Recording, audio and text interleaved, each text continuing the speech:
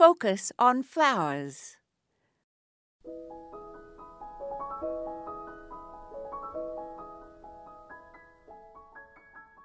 The safest strategy, if you have children, is to forbid them to put anything in their mouths while outside in the garden. Model this behavior yourself and never pop a strawberry or cherry tomato into your mouth while gardening with children, however tempting it may be. The garden is full of plants that are poisonous. Most are not lethal, so it is wise to err on the side of caution.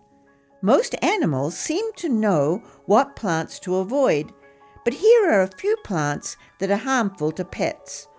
All parts of lilies are toxic to cats and can cause kidney failure and death within 48 hours, so keep flower arrangements with lilies where cats can't reach them in the house.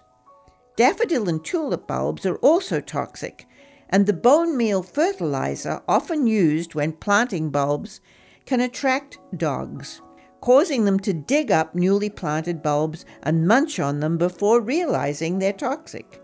This can cause severe drooling, tremors, and heart problems. Keep Fido inside during bulb planting season, especially when you're using bone meal fertilizers. Once the bulbs are well covered with soil, they will not attract the dog's attention. Also, don't keep aloe or kalanchoe as houseplants if you have pets. This is Moya Andrews, and today we focused on harmful plants. Follow updates from Focus on Flowers and share insights with your fellow gardeners on our Facebook page. Just search for Focus on Flowers.